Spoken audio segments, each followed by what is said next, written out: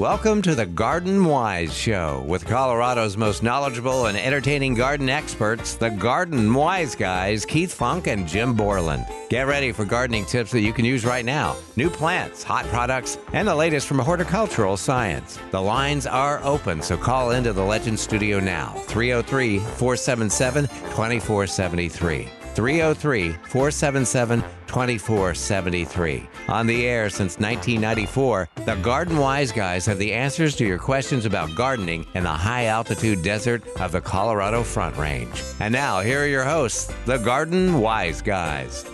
Good morning, everybody. It is time once again for the Garden Wise Show here on Legends 810 with your very favorite Garden Wise Guys. One of which is me, Jim Borland, and one of which is not me. That's Keith Funk. Hello, good morning. What's up? Cold. Boy, it's bitter cold out there is. this morning. Folks, stay home until it warms up today. I hope the sun comes out. That'll cure a lot of things right there. It's supposed to be in the 50s by Sunday tomorrow. That's what I hear. And in case you are going out, your side, the worst road on the way in this morning was the road in front of my house. Mine too. Once we got to all the major arterioles, Veins. Yeah, the veins. They're mostly dry, but I would still be careful. Over bridges and overpasses and that sort of thing. Yeah, I slid right through a stop sign this morning. Thank goodness it was 6:10. You slid through it? I slid through it. Ooh. Right through it. Yeah, I Nobody was on the road where I was, so. Yeah, I tentatively approached the stop sign at the end of our street, and I was okay. And then peeled out and slid, and but there's no traffic anyway. I've never seen you peel out. Yeah, laying rubber, as they used to say. Yeah, exactly. And breaking traction. That's what the cops used to call it. Really? It was an illegal thing to do. Breaking traction. I've never heard that Really? before. Is that a Pennsylvania thing? Well, it was in Pennsylvania, yeah. The cops would pull you over. I don't know if there was actual law against it, but cops didn't like that. So that means you're a crazy driver. Laying rubber, as they say. Cars can't do that anymore. No. For the most part. Maybe some of the Teslas could, because they can get up to 60 miles an hour pretty doggone quick. Yeah. Some electric engines. You have to have a standard. That helps. That helps. Yeah, but even in a automatic, you can still do it if you know how to do it. But I don't. And in fact, I don't have an automatic, so no big deal. Hey, I saw an interesting picture on our Facebook page Of yuccas that you yes, posted. I found that through Facebook. I don't remember how that happened. Probably answering a question for somebody else, which caused someone else then to ask me a question, and I posted a picture, and it went on from there. But anyway, this fellow has a front yard full of yuccas. Biggins. Yeah, big ones. I'm talking like 10 feet tall or more. Mm-hmm. He's got a lot of them, and I posted pictures of it. Did you go see it in person? I did. You think I did it aerially? Well, you said you found it through Facebook, so I thought. Yeah, well, I did, and messaged the man, and he messaged me back pictures. Planet Yucca is the Facebook page that he posts his stuff on. Okay. So I went there and saw a bunch of pictures, and it's remarkable. I mean, he's back in a. I'm going to say, hard to say what the age of the neighborhood is. Lots of cul-de-sacs. Okay, that explains it. Okay, and he's at the corner of a cul-de-sac, and everybody else has normal landscapes. Sure. Except him. It sticks out. That's right. Well, yeah, that if you want to see something, I would not have expected to see that in Colorado anywhere, really, unless you got down to way south Colorado. But these are mostly Yucca rostratas. Are they really? Yes, as far as I can tell. I didn't get to meet him. He works, and we'll probably make arrangements to meet sometime to find out what his story is. But these are mostly dug yuccas from New Mexico. Uh-huh. And I don't know what that arrangement is, but someone questioned about whether or not that was legal. And to make a long story short, his explanation was that these would have been bulldozed anyway. I gotcha. So it's probably some rancher somewhere that, ranchers don't like yuccas. No. Jeepers. Can't eat them. I can't imagine you can dig a big established yucca successfully. That seems odd. Apparently you can. And they I reroot. I didn't think they had that kind of a root system. But I didn't what think do I so know? either. But yeah. So there you go. They look like they were living. Yeah. Many of them been in the ground for some time. He's got a bunch of them in pots ready to plant more. Above ground Yep. in the winter. Yeah. Well, I'm sure everybody out there knows our feelings about trees, shrubs, perennials above ground in containers for the winter. For the winter. Not a good idea. How that's kind of risky. I was, Yeah. and you've always said that there really isn't any research out there No. to help us figure out No. which plants would be most accommodating for that. I did run across something that said that if you're going to do that, you want to choose plants that are at least one zone more cold hardy than the zone you're in. Now, I don't know that there was any scientific fact behind that. Probably not. I did at one time put together a list of plants for which the root hardiness is known. It has been tested. Quite an extensive list. And there wasn't a single plant on that list that anybody around here grows. Oh, is that right? Yeah. So this research was done in Europe and done in China and Japan and other places. And there's some weird stuff on there that we don't grow here. But I did find out that the root hardiness of vast majority of plants is somewhere between 20 and 25 degrees above zero. Mm-hmm. And today that means they're toast. Okay. Because it's only 22 degrees right now. Yeah. Now, there are exceptions. We know that there are exceptions, but we don't know what they are. Well, I was looking, I thought, well, permafrost has been cold for a long time. Yeah. And it's been exposed to extremely low temperatures above ground. Above ground. And does that translate down into the ground? I've never seen numbers. I'm sure it's known what the temperature is of permafrost.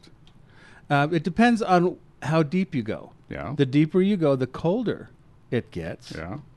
Which surprised me because I figured the coldest temperatures would be up near the surface. But no.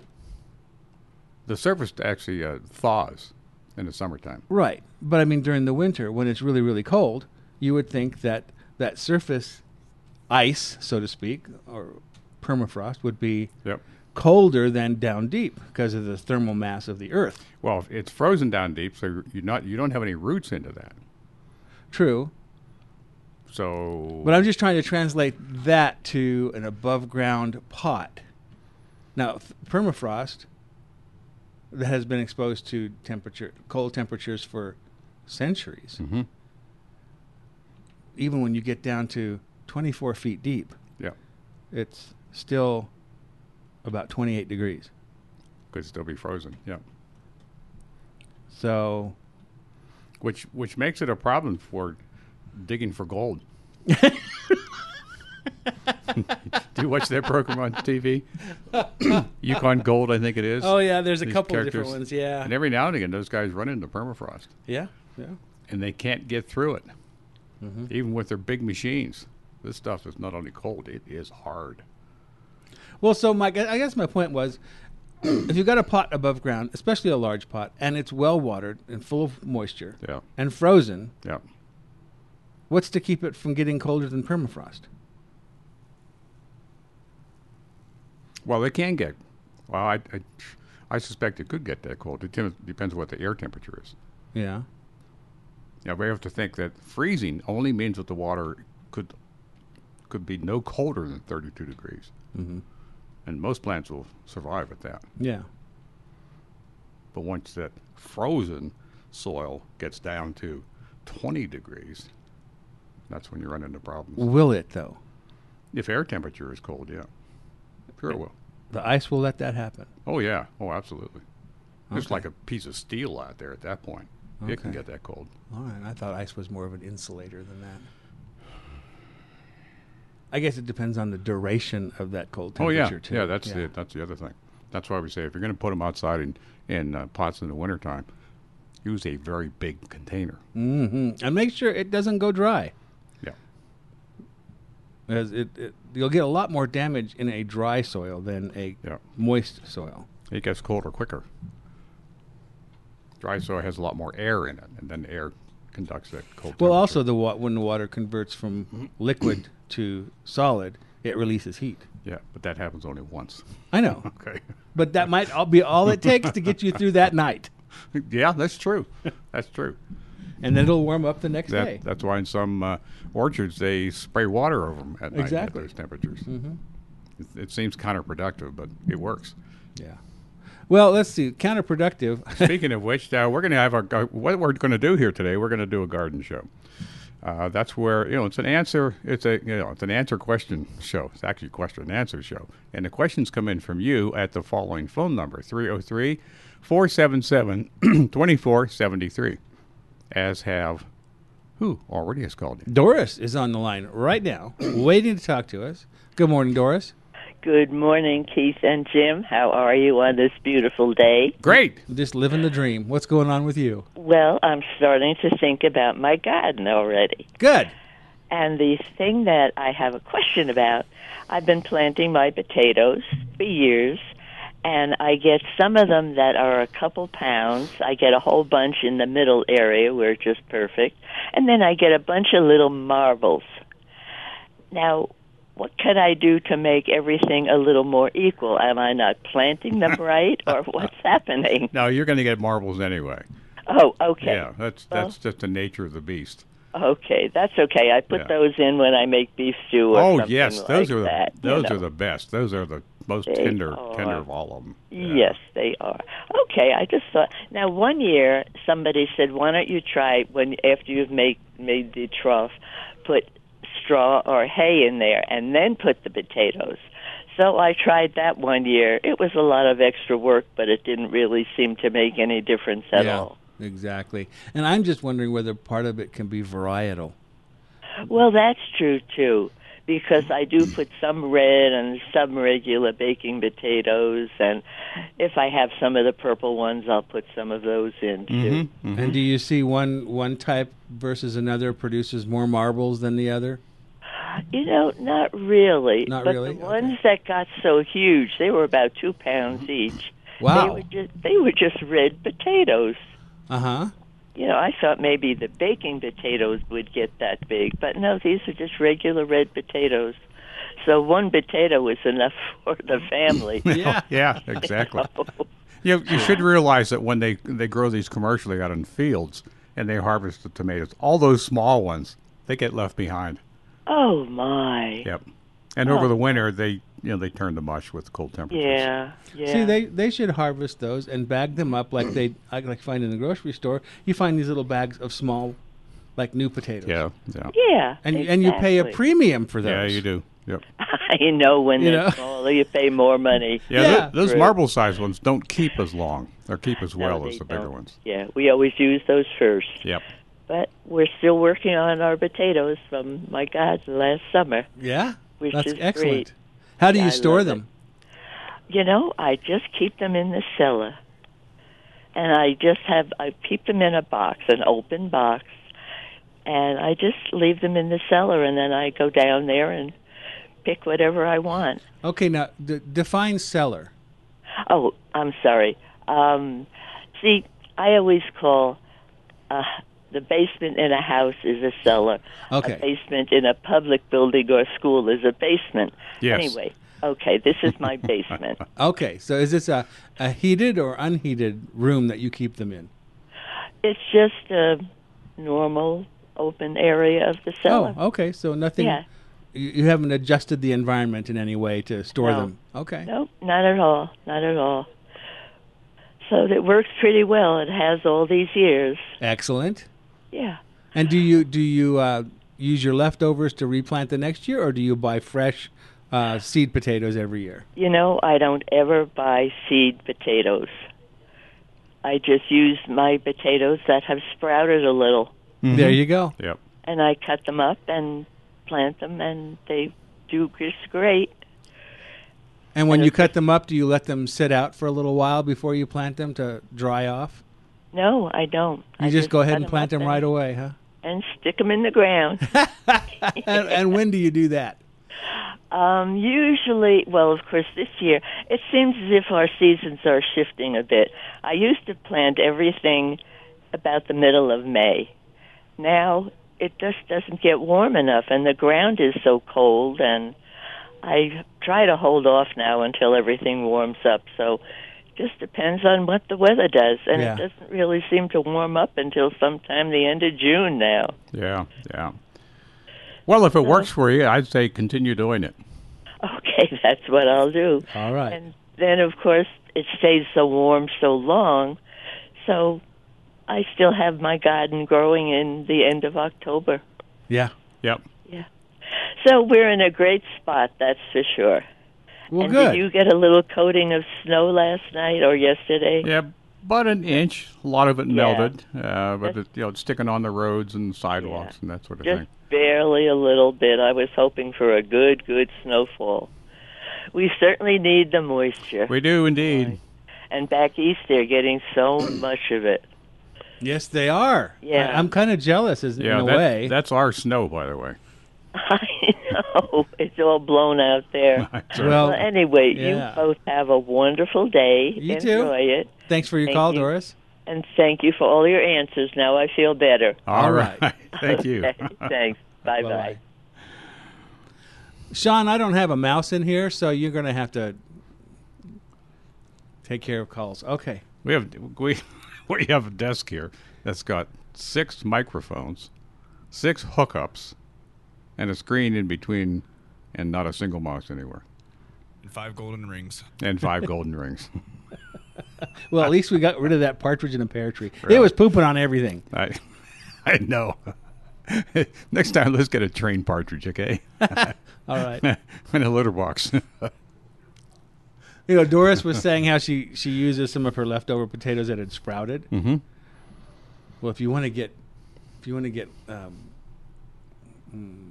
technical about it or whatever, you can call that chitting. Chitting, yes. I tried that this year. Yeah, It did make a difference in how quickly they came up. yeah. And by trying it, what I meant was I took my seed potatoes and I set them on a windowsill, a sunny windowsill, and let them sprout, and let the sprouts get half an inch long or so before I planted them. And When they did you came up plant pretty them? quickly. I would say mid-April. What is this mantra about planting on St. Patty's Day potatoes? Oh, that's just I, foolishness. I know. I don't even remember when St. Patrick's Day is. Maybe It's the middle of March, around the 17th or so. Yeah. that's always seemed to me, at least around here, many times way too cold. Especially for potatoes. Yeah. They Yes. rot. They rot quickly Yeah. in cold, wet ground. Yeah, so I don't recommend it anymore. But it's a great time to look at putting things like peas in, and Yeah, lettuce you can and put lettuce spinach, in, spinach in, radishes, those sorts of things, because they'll sit there and be patient, and when they're ready, they'll come up. Yep. But not taters. No, never was a big fan of. I wonder when they plant them in San Luis Valley, where they grow lots of potatoes. I don't know. I really don't. Now, I suppose you could take some clear plastic and put it over the bed and heat it up, or put some hoops over it and create a little cold frame situation initially to warm up the soil and then to get the potatoes going. But I've always been under the impression that it's important to plant potatoes early because they're day length sensitive, and that you want nice big plants by the time you get past June 21st. Yeah. And the days start to shorten. That stimulates the tuber production. Now, I may be way off on that. I think there probably is something to that. But as I get older, become less and less of a fan of making work in the garden. I'm less and less a fan of planting potatoes, period. Oh. They take up so much room, They do. and they taste just fine from the grocery store, and they're cheap as dirt. They're like $1.298 for 50 Yeah. pounds or something. I want to use my valuable square footage for something that is going to make a difference, yeah. In the taste or the convenience of having it fresh from the garden, a few minutes from picking. Yeah. It doesn't matter with potatoes. You're right. They do take up space. I haven't planted them for years because it's a space issue. Well, my wife insisted that I plant them this last year in containers. I told her I would not plant them in the regular garden because there just isn't enough room. And she said, well, do them in pots. I see it on pots all the time on Facebook. People do it all the time. Why can't you do it? I said, well, I can. And I did. That comes under the heading of extra work. It is. It's extra work. It still takes up space. Those pots have to go somewhere. Yeah, they do. You still have to take care of them. And I didn't find that really produced much in the way of potatoes. I mean, Yeah, I've done it before, and I thought that was a lot of work for cheapers. I'll have to eliminate something in the vegetable garden and plant them if I really want them. Well, I always have to laugh when I see these Facebook posts of people planting them in these fabric pots or whatever, potato pots. Yeah. You know, specifically for potatoes, like a potato can tell. Really? Hey, speaking of planting things in the pots, now we have to take a break when I was getting into really interesting stuff here. Oh, dear. The most interesting stuff here is callers calling in with their questions. Here's the phone number, 303-477-2473. And while you're doing that, we're going to take a short little break right here on Legends 810. Many of us in Colorado start our spring gardens indoors during the winter months. But instead of using plastic six-packs, choose an eco-friendly alternative with Botanical Interest recycled paper pots. Made from 100% recycled food-grade paperboard, these paper pots are super simple to use. Just pop them open, fill with soil and seed, and when you're ready to transplant out in your garden, tear the perforated bottom away and place directly in the ground. No root disturbance and no transplant stress. The paper pot biodegrades right in the garden bed for a zero-waste solution to seed starting. They also provide a convenient way to share your seedlings with friends and other gardeners. They come in 3 sizes, and you can find them at garden centers across the country and online at botanicalinterest.com.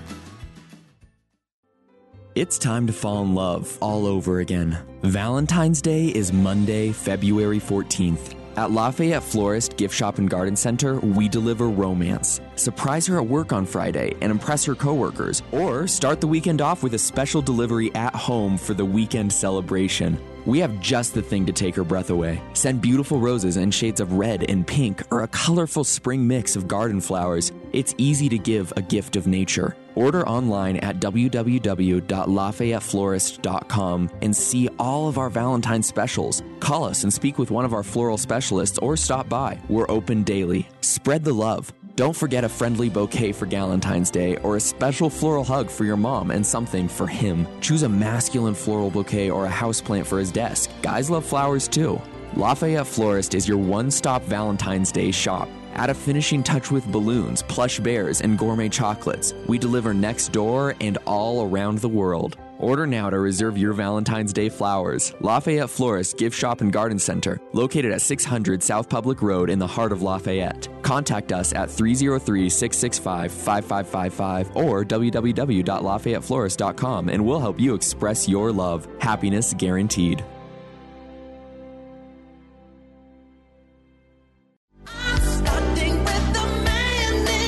Call into the Fix-It Show with your questions about your home. Saturday morning at 9:30. Specializing in heating and cooling problems, legendary hosts Deborah and Adam bring decades of experience and award-winning expertise to their live, interactive Fix-It Show, helping your home weather Colorado's unique climate and temperature swings. You have questions, they have answers. Call into the Fix-It Show every Saturday morning from 9:30 to 10:30 on Legends. And we are back taking your phone calls at 303-477-2473. The previous caller and we were talking about putting things into containers that normally go into vegetable garden. And having said that, one of the things that both Keith and I do is put a number of things in containers for the summer. One of which is, actually 2 of which are these elephant ears. Mm-hmm. And I'm beginning to think we've been talking ad infinitum about these. We're hoping that everybody starts growing these. But anyway, I got this catalog from Brett and Becky. Oh, yeah. And they have a selection. They have 6 alocasias. That's one of the elephant ear groups. And 9 colocasias. in really small plants. These are tissue cultured. Yeah, so they'll be like in a 3 or 4 inch pot. Now, if that. Yeah. I'm thinking about getting a whole bunch of them. After last fall, negating on it. Like, what am I going to do with these? I don't have the room for them. Well, yeah, but you just make them go dormant. You could probably put them in your garage for the winter. It gets too cold. It does, huh? Yeah. Oh, yeah. It can. Oh, well, it's freezing in there. Oh. And they don't like freezing temperatures. No, they at don't. all. Not even close to freezing temperatures. They don't like. So they go in the cellar, and it's really not that. Our cellar is not that. Sorry, basement is not that cold. So they continue. You're growing. in Colorado now. They continue growing throughout the winter. And I have to get on and keep chopping off the new growth. I do too. Which is etiolated and yellow, and I don't water them either. No. And that slows them down a lot. Yeah, it does. But your stupid giant canna that you gave me has decided it wants to grow now. Yeah, of course. No. Yeah, mine's been growing all winter. You don't get to grow. I don't want that yet. Yeah. I'm going to put some of those in the ground next summer. Yeah. Someplace and see how well they do. Up against, or just... No, because I'm not going to save those. Oh, I see. Over the winter. Okay. Just see what they do in the ground. I'm not sure I can keep it wet enough. Ooh, good point. Because they really like the water. Yeah. You can take a whole pot of Acola cases anyway and drop the pot in water up, halfway up the pot. That's how I grow them in the basement. Yeah. Maybe not halfway up the pot, but I keep them in big buckets, those galvanized bucket things. And I keep 3 or 4 inches of water in the bottom all the time when I'm growing those in the basement, and they love it. Mm-hmm. And I've seen people grow them as a water plant in their pond. Yes. Same with cannas. Cannas. Any kind of canna, not just water cannas, because there's a special group of things called water cannas. Yeah, I think you can grow all but in there. Any of the cannas you can do that way. And the perennial hibiscus, you can do that too. Mm-hmm. All of them. Yeah. Strange. I didn't realize that until I did some reading, thinking these things all are native to wet areas. Oh, yeah. And we've been able to take them out of there and breed them and grow them in an ordinary garden. So they're quite adaptable. I was watching a show the other day of some gardens in Croatia, of all places. What a beautiful place. I didn't realize how beautiful that area is. No. And he had a garden up on a hilltop that he had put together, and it was all cactus and succulents, a lot like Jim Bishop's place. Mm-hmm. But in one area, he had a swimming pool, and then along the side of the swimming pool, it was just filled with cannas. And they were growing lush and beautiful, and the host was asking the owner of it, I said, do you have a good supply of water? And he said, no, we have to truck it in. Oh, my goodness. And he said, well, how do you justify these cannas? Yeah. He goes, well, that they're there in a very specific reason is when the kids jump in the pool, that's the splash zone. And that is enough. Oh, I see. Even though it's probably chlorinated water. Yeah, they don't seem to mind. So you learn to adapt. I guess. So his container, if you will, had to be waterproof. It was in the ground. Yeah. They were planted in the ground. That's pretty easy to do these days with, I want to say rubber film, but none of it's rubber anymore. It's butyl or some other kind of material. Sure. Pond liner material. Uh-huh. Yeah. You can create an artificial bog Mm-hmm. by doing that. And you can grow a lot of things that like it wet by just digging a hole, lining it with plastic or pond liner, and then filling it with soil and just letting it get boggy. Boggy, yeah. And and breeding ground for mosquitoes. If there's standing water. Yeah. But if you mound it a little bit, then the only boggy part is from the liner level down. And it doesn't have standing water on the mounded part. Okay.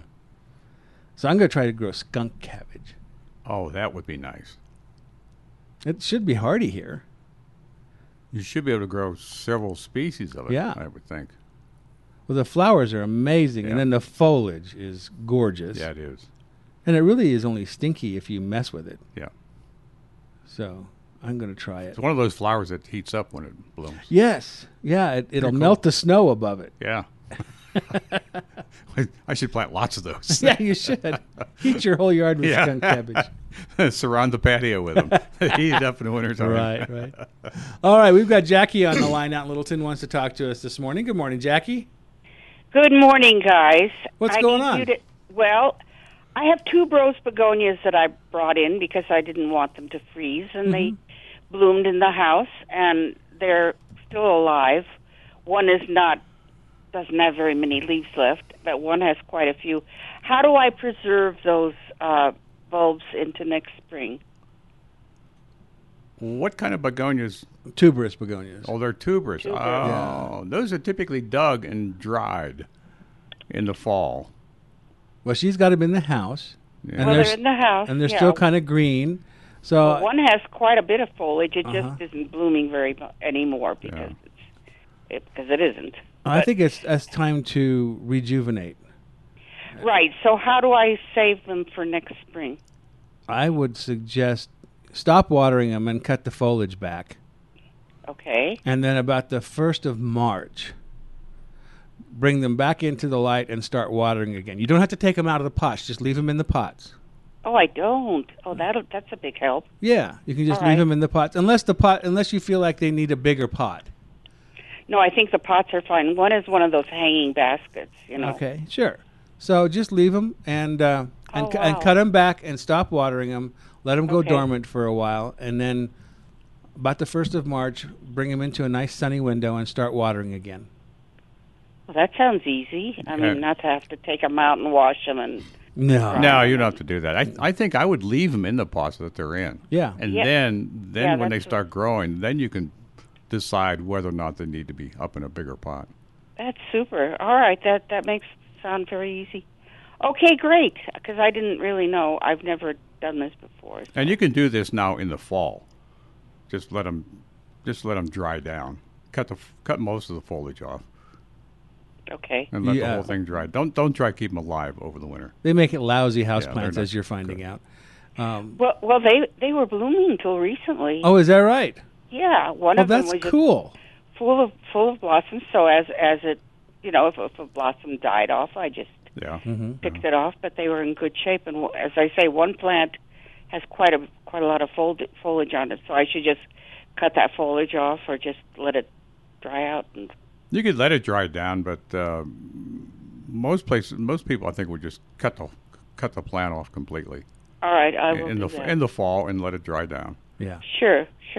And then I'll try it. It's worth it. When you do start to grow them again, don't forget that once they start to put on some foliage, you need to start fertilizing them. Okay, good idea. Well, that's there's easy. Not going to be much nutrient value in that potting soil at this point, so you'll need to supply everything that plant needs to grow healthy. Okay. Well, it's worth it. I mean, the investment is already there, so it's exactly. And every year they'll just get bigger and better. Wow. All right. Well, I'll let you know how it goes. Okay, Jackie. Thanks for calling. Thanks, guys. Bye-bye. Bye. Yeah, Jim and I do that with our cannas, with our elephant ears. We'll leave them in the pots. You don't have to dig them out of the pots. Yeah, I used to dig them out of the pots and I store did too. them. I thought, think about this a minute. Yeah. You're doing the same thing by doing that than you would just leaving it in the pot. Mm-hmm.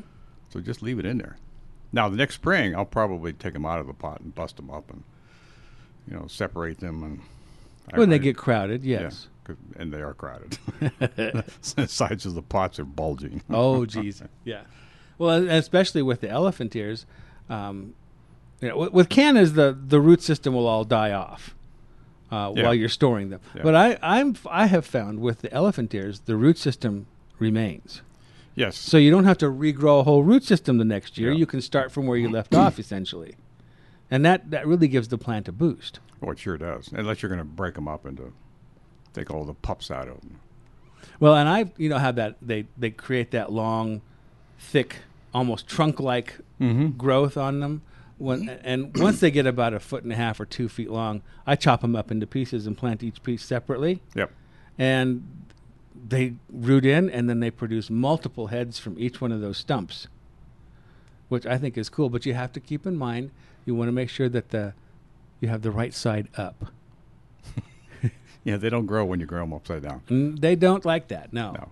But keep the right side up, plot them, leave a little bit of that stump above ground, so maybe half above ground, half below ground, and it'll root in, and it'll send up 3, sometimes 5 new growths from around that stump. It's amazing. Yep. Yep. That's how they make new plants. And pretty soon you'll end up with 4,700 plants, and you don't know what to do with them. Cover your entire neighborhood. Start giving them away. Exactly. There are only a few things you can plant upside down that'll grow.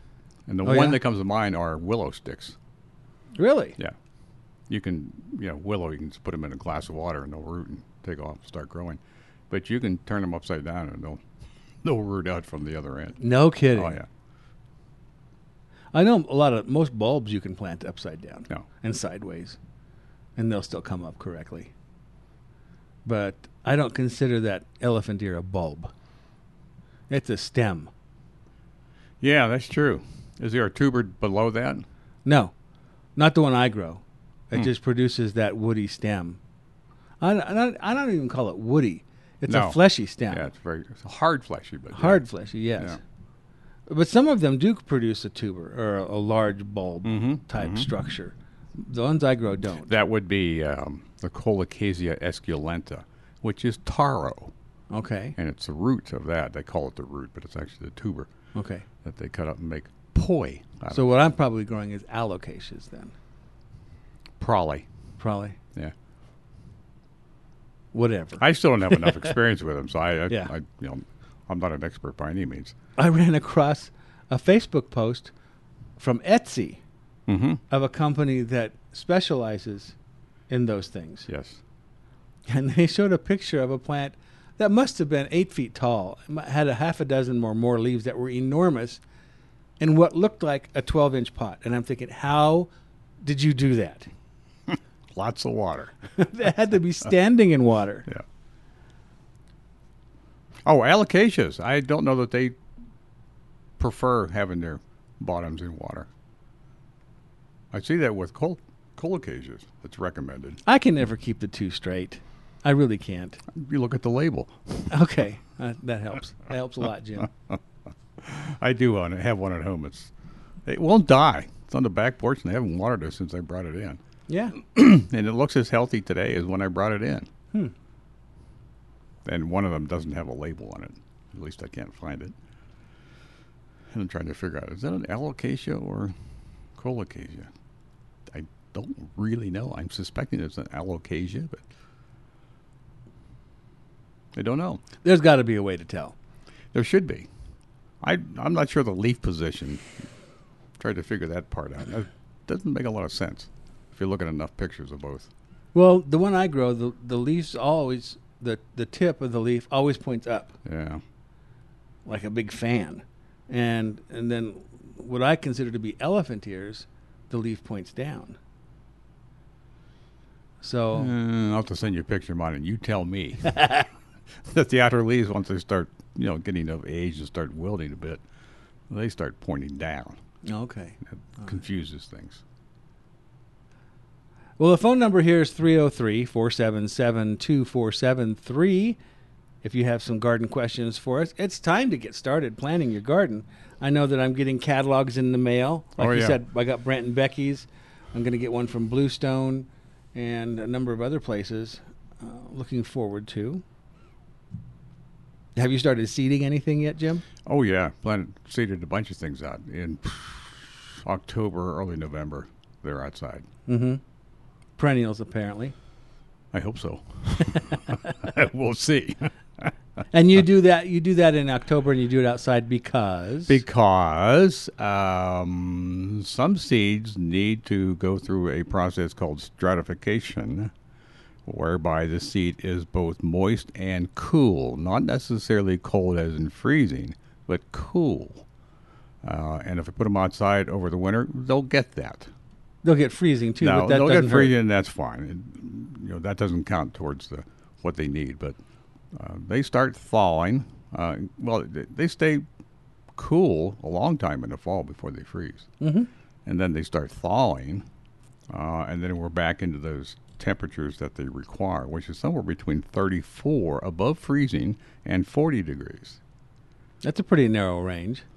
It is, but they get it outside. Yeah. And then they germinate. And you stack snow on top of them, too, don't you? Yes. If we get any.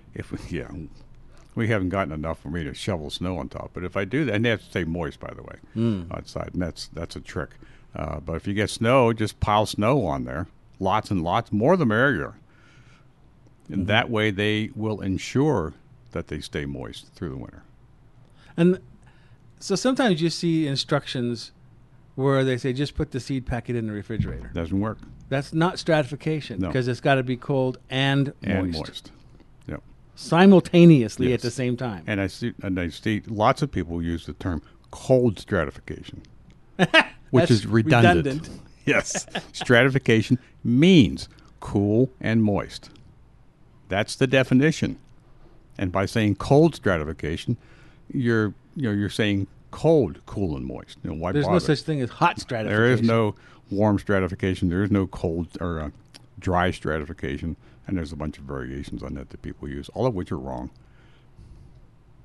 So there you have it. Stratification. That's a term that was coined, if you will, in Germany. Really? Back in the 1600s. Wow. Is when they finally determined what some certain seeds require. Mm-hmm. Amazing. Yeah.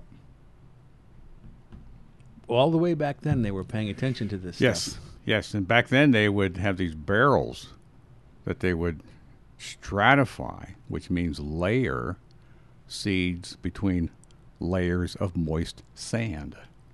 Okay. And leave them outside over the winter. Mm-hmm. Now, in Germany, it doesn't get, most places in Germany, it doesn't get as cold as it gets here. So it was perfect for them, absolutely perfect. Mm-hmm. And they knew how long those seeds had to remain in there. And come spring, they dump the barrel out and plant all the seeds, and they're ready to go. That just makes too much sense. Too low tech. I know. That's amazing. They figured that out, that some seeds require this, and others not. Well, and recently I posted on our Facebook page something I did a number of years ago and posted, and then it came back in my memory post. So I thought it was worth reposting this on our Facebook page. The difference between sprouting seeds without a heat mat or propagation mat versus one with a propagation mat. And I had the two pots side by side in the picture, and you could see the actual difference that it made with and without. Oh, of course. And it was enormous. Yep. So if you wanted to see something like that, go to our Facebook page and you can take a look at that. So you might want to go out and get what they call propagation mat. Or germination mat. Germination mat, one. Yeah. It's just they're better now than they used to be in the past. Oh, Lord, yes. You don't have to deal with all those cables. Oh, God. And bury them in sand or something. Yeah, and then have to have a thermostat. Yeah. And then hope you didn't get shocked. Yeah. I can't tell you how many times I was shocked. Oh, yeah. Digging around in a germination bed. And you never fixed it. Oh, Lord, you no. were just careful next time. Yeah. You use tools. I have one of those. I just remembered I have one, and it's been in the garage for a couple of years now, so I have to dig that back out. But now they're just basically a plastic sheet, almost a rectangular, with the cables embedded in the sheet itself, so that they're not exposed to you or your fingers. And a built-in thermostat. Built-in thermostat, so you don't have to worry about that. And it usually is set for 70 degrees. Exactly. And I use it for more than germination. I use it for cuttings. Yep. I use it for some plants during the winter. All my grow stuff is in the basement, and I don't really heat the basement too much. There's no reason to, except where the plants are. Yep. And most plants are fine with that. But some plants, like African violets, Rex begonias, a few other warm-loving plants, I will have the germination mat underneath them in the wintertime to give them a little extra warmth to their root system. And they seem to like that. Would you come over to my garage and find my mat? I'll just give you one. It would be cheaper and easier. Much easier. But they have them at the garden centers. You shouldn't have any problems finding those. I don't know that you'll find them at a big box store. No. But garden centers will have them in their seed starting area, and they come in different sizes. Mm-hmm. Some are quite narrow and long to fit on windowsills. Others are more like the size of a bedding plant flat, which are nice to use. And you can even get large ones that are the size of a tabletop if you have a large area. Yes, greenhouses, if they do a lot of this kind of work, will often have them that will fit over the entire bench. Mm-hmm. So they're quite large. And they're efficient, electrically efficient. Yeah. Like Jim said, they'll heat to about 70, 72 degrees, that general area, and then stop. They won't continue to make it warmer and warmer. And that's why you should never use a heating mat that's designed for human use. No. That's not a good idea. That gets way too hot, and it's not waterproof, and you can hurt yourself. You can burn yourself. And it's not made, yes, and you're right, not waterproof. Right there, that's enough. Mm-hmm. All right, we have to take a little bit of break, and we'll wait for your phone call. We're going to wait here for another hour or more. And here's the way to get in, 303-477-2473. That's our phone number. And our station number is Legends 810. Plants in general are good for the soul, and many studies show people are healthier and happier when surrounded by plants. You will find a nice selection of houseplants and some great pots to add interest to your decor at Jared's Nursery and Garden Center. Houseplants not only add beauty to your living space, they make it healthier by removing toxins and pollutants from the air in your home. Spider plants, philodendron, dracaena, and peace lilies are just some of the common plants that can be great air purifiers. If you're having trouble with existing plants, the staff at Jared's can help you determine the problem and recommend a solution. Maybe the only good thing about COVID is that it resulted in many new gardeners. Jared's has a great selection of seeds, including heirloom and many unusual varieties of flowers and vegetables, tomatoes, peppers, sunflowers, zinnias, and others. Check out their website, jaredsgarden.com, for classes beginning February 5th to help as you plan for spring. Jared's Nursery and Garden Center is located on West Bulls Avenue between Kipling and Sims. Winter hours are 9 to 5, 7 days a week. They thank you for your support in 2021 and look forward to serving you in 2022. Advertise your product or service with the Garden Wise Guys, the most listened to radio gardening show in Colorado since 1994. Radio talk show hosts Keith Funk and Jim Borland are dedicated to supporting and promoting independent businesses and the products and services you sell. The reason for their success is they help their advertisers. This is a destination show every Saturday morning from 7 to 9 a.m., simulcasting on both AM and FM.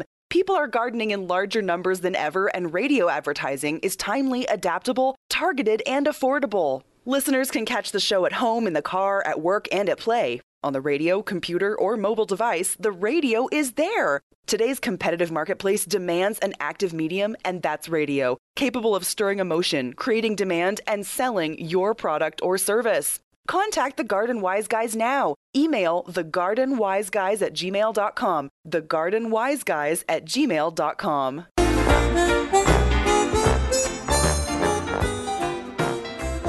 All right, we are back, and I don't even want to tell you what we were talking about over the break here, but we'd rather talk to you about your plant-related items, whatever that might be, outdoors, indoors. We don't care. We'll handle it all. Did you make a trip someplace and you saw some plants that, boy, you want to know what they are or how to grow them here? We'll take a stab at it. What the heck? Why not? Yeah, really. But don't wait till the end of the next hour, because everybody calls in the last 15 minutes of the show, and we can't get to everybody. No, so we can't. Call in earlier. And then we have to be short with people. You don't want us to be short. No. That's never pleasant. No. Speaking of plants that I want to grow. Yeah. I want to grow a choisia. And I can't find any hardy ones for this area. Would you find one for me? No, but I can find a lot of plants that aren't hardy for this area that I'd like to grow outdoors year-round. It blooms in the spring and again in the fall, and it's fragrant, and it makes a nice little shrub. Yeah. And I don't... Well, they're pretty. No doubt about that. I want one. I want to grow some of these tree form... Now I forget the name of them. Darn. and South American plants, high altitude. They're I'm sure you've seen them. There's a whole section of the mountain that people travel through to get to the top of the mountain. They go through these Lobelias. Yes, thank you. Okay. I want to grow some of those in the front yard. Sure. I'm wondering. Good luck with that. I'm wondering if any of those are hardy. I mean, they grow high elevation; they get snowed on. Yeah. That doesn't mean they're hardy here, but Right. same thing applies to one or two species of eucalyptus that grow in what is considered to be high elevations in Australia. And there's no high elevation in Australia. Not that high. No, not that high. But high enough that they can ski and high enough that they grow in snow country. Mm-hmm. And I think if they're protected well enough here, you can grow them outside here. Really? Yeah. There's one called a snow eucalyptus. Okay. I think it's Eucalyptus Snowy eye. nifophila or something like that. Okay. I think that's the name of it. Or Nivea. That would make sense. They have like 150 species of eucalyptus. They can be weedy. Not here. Well. No. They are in California. Yeah. And they're a fire hazard. They California. Are. They're full of eucalyptus oil, don't you know? Volatile oils. Yeah. That's what makes them smell so good. Oh, and the honey from them. Yeah. It's to die for. Oh, it's great. Well, our friend in California, Jim, is posting pictures of his grevilleas that are blooming now. Yes, and I couldn't remember the common name for grevillea last week. It's silk oak. Silk oak is one name. Yeah. And sometimes you'll find them at garden centers here as a houseplant. Yeah, houseplant. Yeah, they make lousy houseplants. Do they? In my opinion, yeah. Okay. Podocarpus is probably better Yeah. and looks similar. But I'm about to answer or comment on one of Jim Bishop's postings on Facebook. Oh, yeah? Like, I hate you. I heard you did that with a grad student you used to know here in Colorado. He moved to Minnesota, Wisconsin with his partner, and they decided after all these years, both retired, to move to Portugal. Mm-hmm. And bought this place. It's a big place. Swimming pool, lemon trees, lime Movie trees, stars. grapes, olive trees in their backyard. Yeah. For a song. Sure. Unbelievable. And I already posted him and said, I hate you. Yeah, it's one of those places my wife and I have been looking at. They have a very thriving expat community. I don't think there. this is expat, though. I'll have Really? to ask him about that, but I don't think so.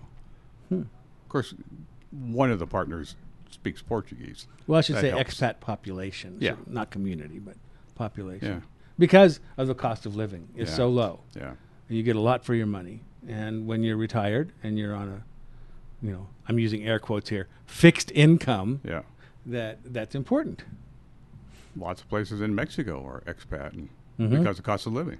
And, of course, great weather. Oh, yeah. Well, I was looking at Croatia, as I mentioned earlier. But there you have to have permission from the government to buy anything as far as property. Mm-hmm. I don't know the status of in Portugal, but that's the case, I think, in a lot of places. You need permission. And, God, the hoops they had to jump through. Oh, I can only my imagine. God. Paperwork involved. Unbelievable. Huh. But they waded through all Wait, of what that. else are they doing, right? Yeah, really. All right, let's get back out to the phones. We've got Craig waiting to talk to us right now. Good morning, Craig. Morning, gentlemen. What's going on? Well, I heard you talking about the begonias that are in pots that are indoors.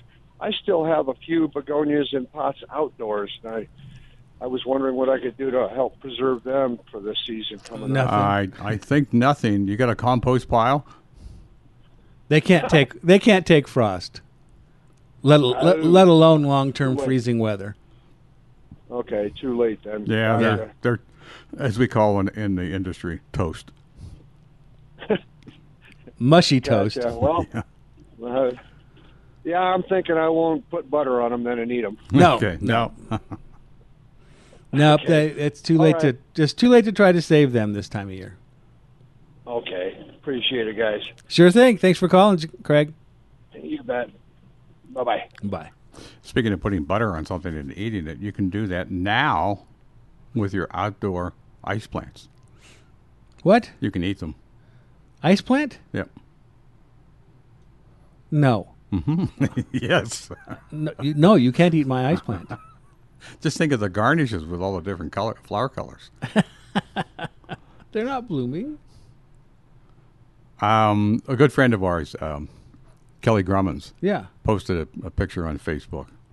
His ice plants, fire spinner in particular, is blooming in his greenhouse. Oh, in the greenhouse. In the greenhouse, okay. yeah. All right. Yeah. All right. But they're alive, still outdoors, green, even though they may be frozen. I like the way they look in the winter because they turn different colors. Yeah. The foliage is definitely a different shade of green into purple. Yeah, purple. Some of them red. Red. Right. So there's interest. That's called year-round interest. Mm-hmm. And now they have ice plants that bloom all summer long. Yes, those are nice. First ones didn't, but the newer ones, some of the newer ones do. Let's see. I was down in the basement the other day doing some propagation. Speaking of begonias, I have some what I call cane type begonias. Mm-hmm. They don't grow from a tuber or a bulb or anything. They're just they produce these tall canes with big, beautiful, gorgeous leaves. And in the fall, when I bring them in, I cut them to the ground. I mean, there's not a leaf left on them. Yep. And now they're about 1.5 feet, going on to 2 feet tall. And so it's perfect for cutting material. Mm-hmm.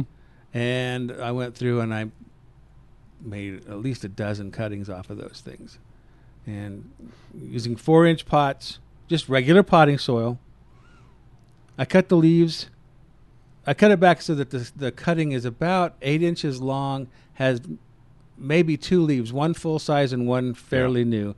And the full size leaf I'll cut in half. Yeah. Just to reduce the surface area.